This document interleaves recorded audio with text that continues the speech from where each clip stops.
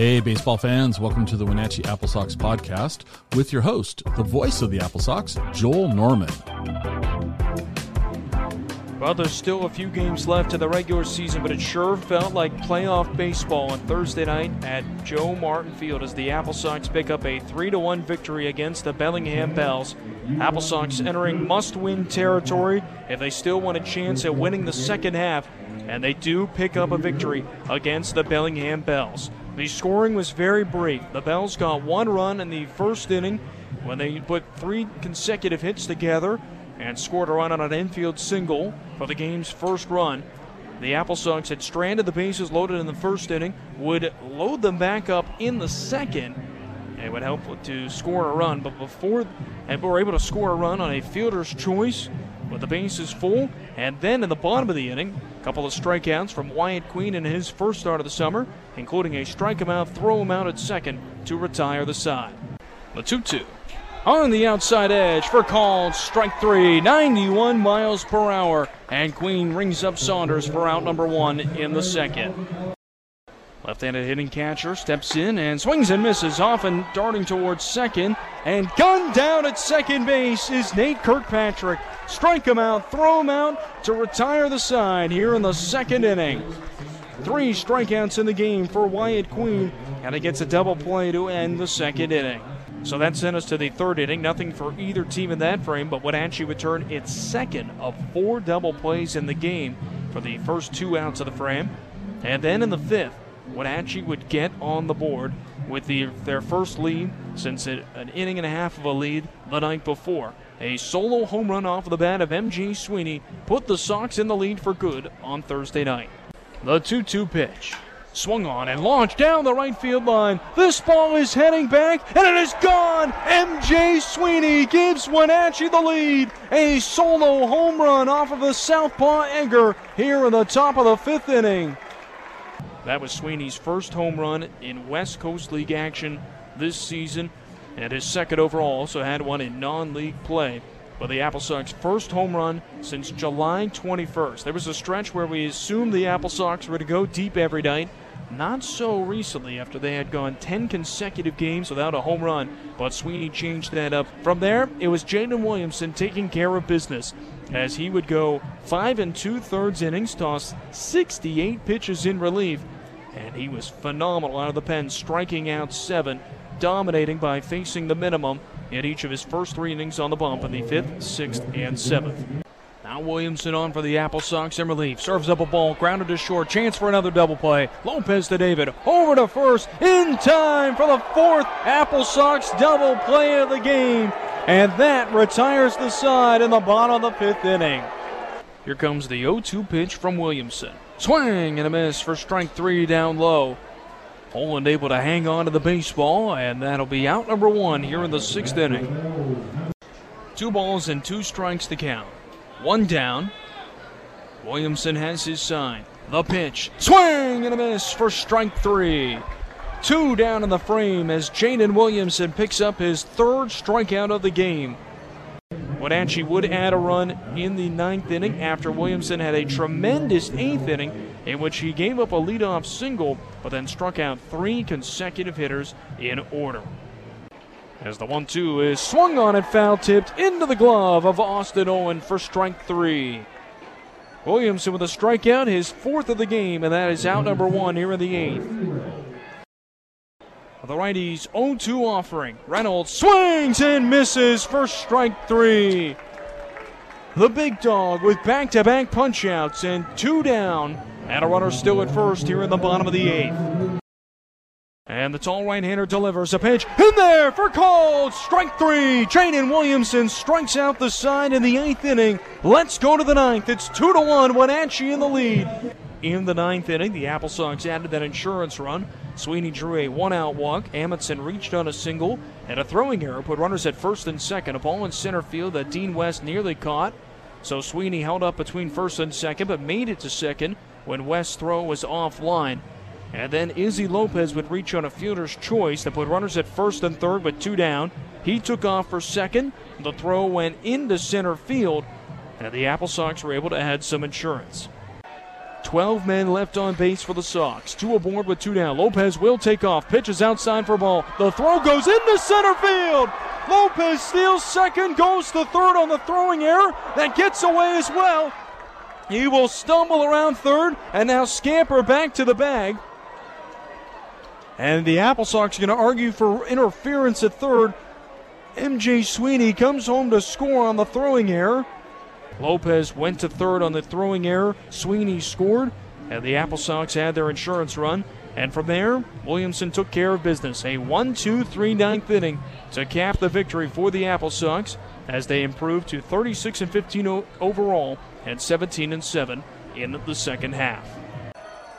The pitch on the outside edge for called strike 3 as Williamson waves goodbye to the Bells, and Wenatchee earns a 3-1 victory tonight, taking down Bellingham to remain in first place in the second half.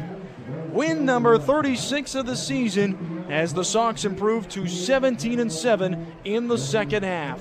Jadon Williamson, 5 2/3 scoreless innings in relief, and he picks up the victory to give Wenatchee the win. It's time to take a look at scores from around the West Coast League on this Thursday night. Other action in the South Division before we get to the North. Bend defeated Springfield 10-2. Walla Walla an 8-5 triumph over Ridgefield. Catlett's topped Yakima Valley 8-5. Meanwhile, in the North Division, Edmonton swept Port Angeles with an 11-7 victory. That marked the 12th consecutive loss for the 12-39 Port Angeles Lefties. Also in the North Division, 2 games of note in relation to the AppleSox. The Kelowna Falcons won 11-5, sweeping away the Kamloops Northpaws. Kelowna has now won 4 consecutive games, while Victoria swept Nanaimo with a 4-1 triumph. Victoria now winners of 3 in a row. That's still only 2 losses for them at home this entire summer.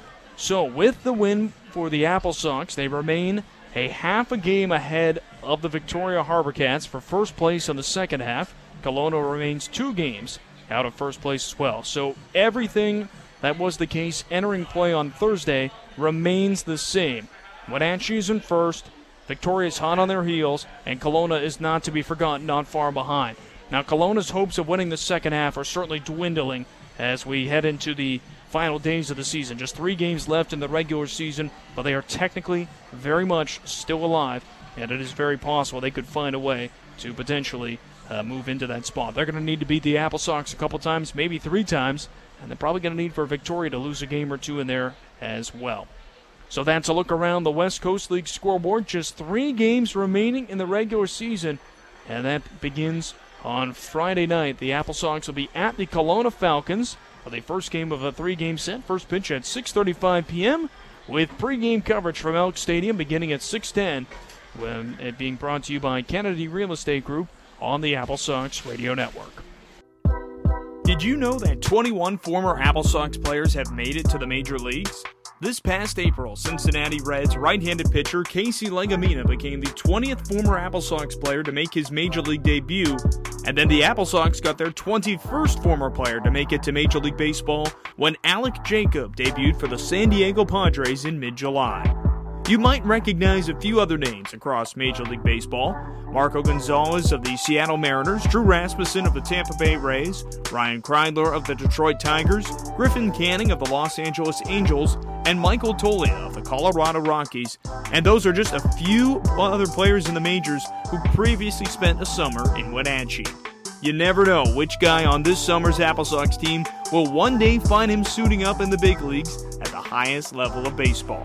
To learn more about AppleSox players playing professional baseball, please visit AppleSox.com and select the AppleSox in the Pros drop-down option on the About column. In just a bit, I'm Joel Norman, and we're joined by AppleSox infielder Izzy Lopez, who had a productive night last night amidst a quiet night for the offense. Izzy, 2 hits for you, a walk, and a couple of stolen bases. I wanted to start by talking about the stolen bases for you, because you were 2 for 3 on the base paths, lead the team in steals. With the way the team has been offensively the last 2 days, did you feel more of a need to maybe do more with your legs? Were there more calls for running in that game? Take me through that. I just felt like trying to get the offense moving somehow, any way we can, whether it's being on the bases or bunting the ball. But I've been just I've seen an opportunity to get to the next 90 feet, and I've been taking advantage of it. Tell me about that steal at third and the fifth, and then the throw goes a little bit high. Was that one you guys were just trying to really catch them off guard there? Yeah, that one I remember that lefty would one look a lot, so he gave me one look and I just went right after that, knowing I had a pretty good jump, and luckily they overthrew it and I scored.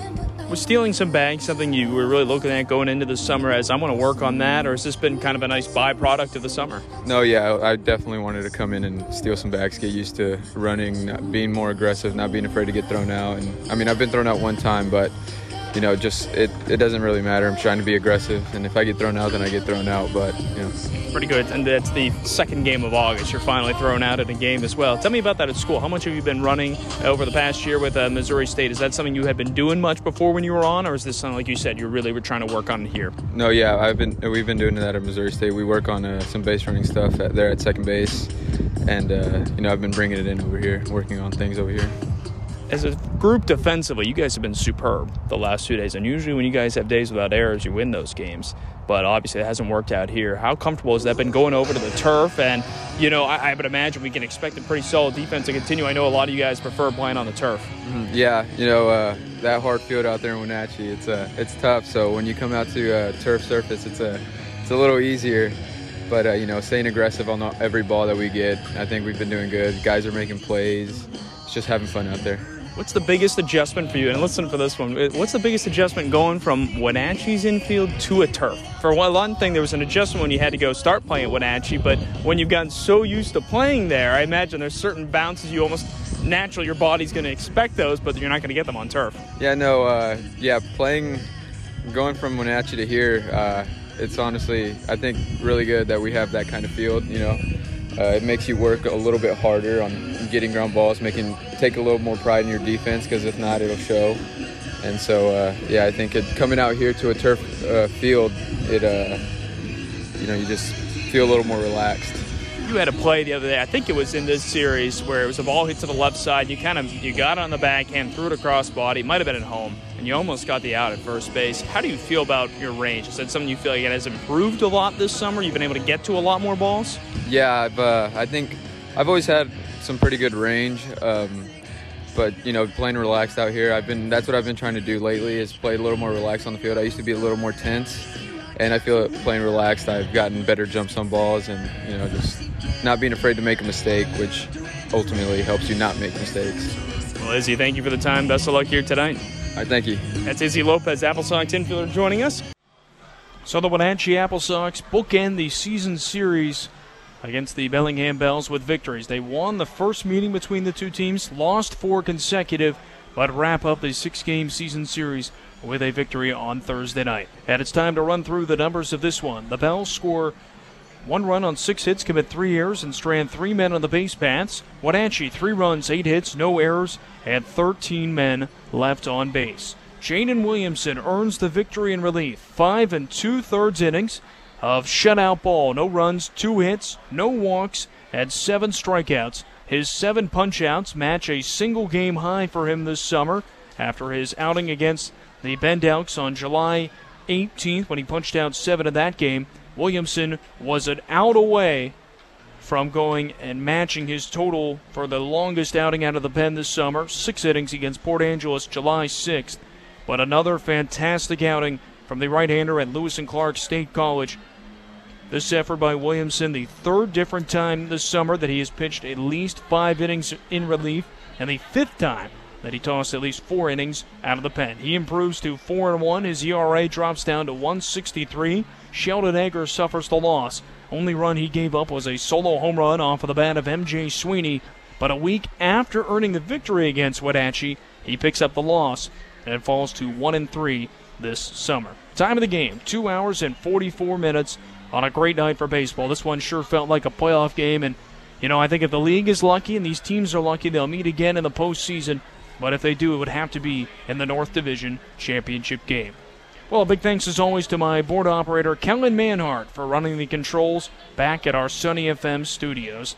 This is Joel Norman saying that the AppleSox win tonight, and we will be back on the air on Thursday night, on Friday night, when the AppleSox take on the Kelowna Falcons, the final 3-game series of the 2023 regular season. Hopefully much more postseason baseball to come after that. We'll take the air at 6:10 and hope to talk to you then.